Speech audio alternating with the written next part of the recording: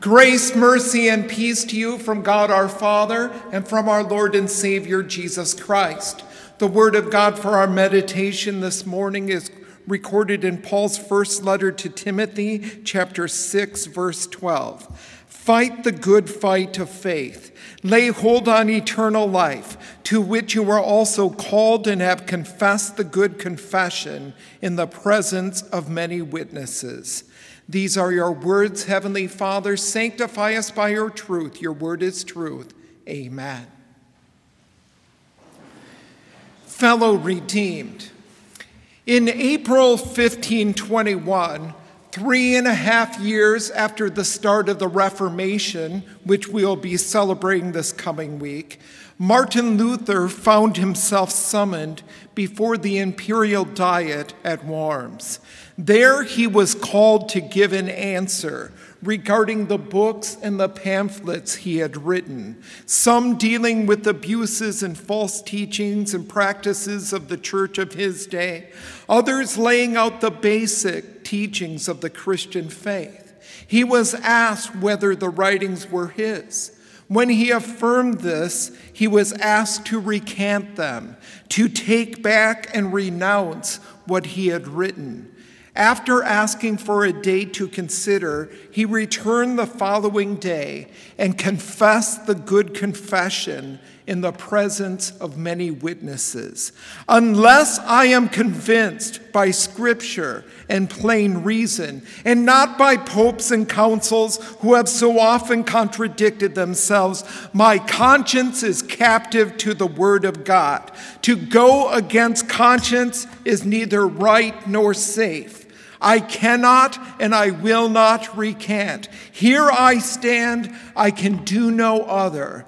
God help me. Amen. As Christians, we are called to confess. In this section, Paul addresses Timothy as man of God. This title not only applies to him as a leader in the church whom God has called to his ministry, but to all Christians as a people belonging to God. At your baptism, as well as at your confirmation, you were called to make a good confession in the presence of many witnesses. You were asked, do you believe in God the Father Almighty?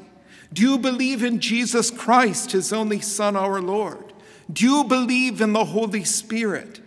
These questions have been asked in connection with holy baptism since at least the 2nd century AD and are the origin of the Apostles' Creed.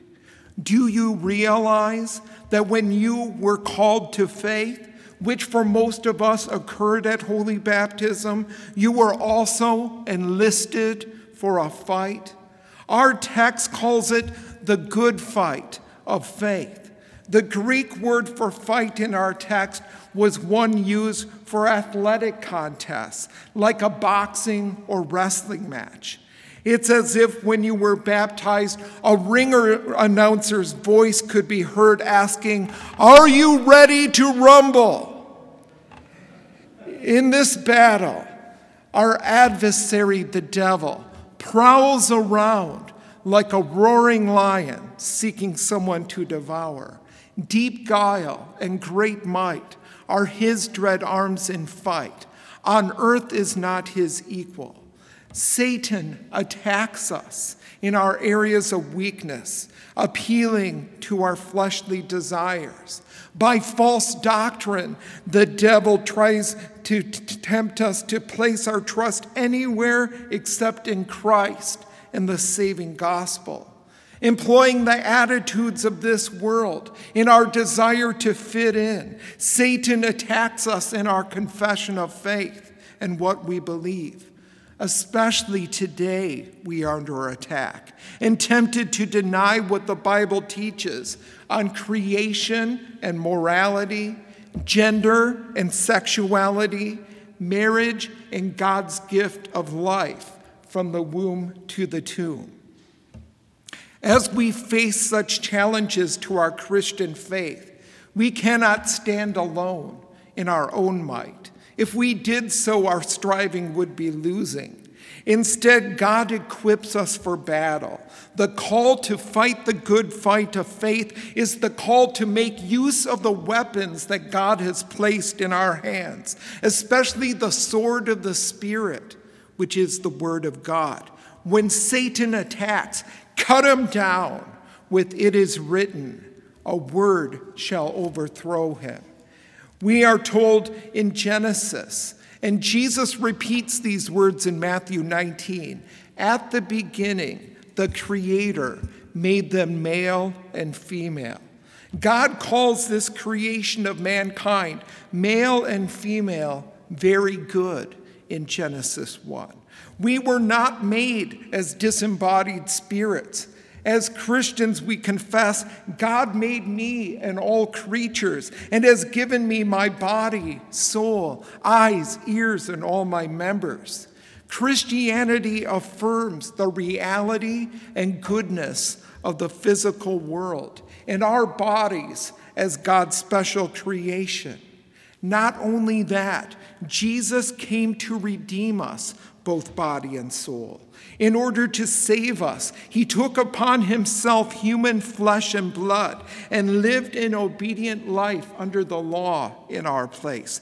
In his body, he bore our sin to take away our deserved punishment. On the third day, he rose again bodily and will on the last day raise our bodies from the dead to join our souls in the new heavens and new earth forever with him. Our text invites us to lay hold on eternal life, to which you also were called.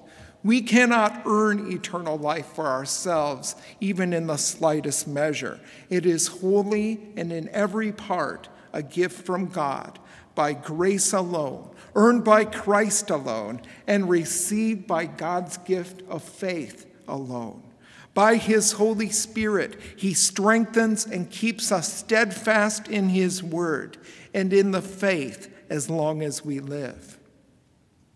In June 1530, over a dozen years after the start of the Reformation, lay leaders of the Reformation, princes of the German states, were summoned by the Emperor Charles V to Augsburg. The emperor demanded that they reject the biblical teachings that Luther had brought to light in his writings, and that they participate in a Corpus Christi festival with the emperor. Emboldened by the gospel they had come to cherish, the princes stood up to the emperor and, at the risk of their lives, presented to him the Augsburg Confession, written by Luther's associate Melanchthon. This confession, centered in justification by faith alone, is the chief statement of faith for Lutherans to this day. When Luther heard of the good confession of these Christian laymen before the emperor, he wrote in a letter from the Coburg Castle, "I am tremendously pleased to have lived to this moment, when Christ, by his staunch confessors, has been publicly proclaimed in such a great assembly by means of this really beautiful confession. And so the word is fulfilled. I will also speak of your testimonies before kings. What follows will also be fulfilled and will not be put to shame.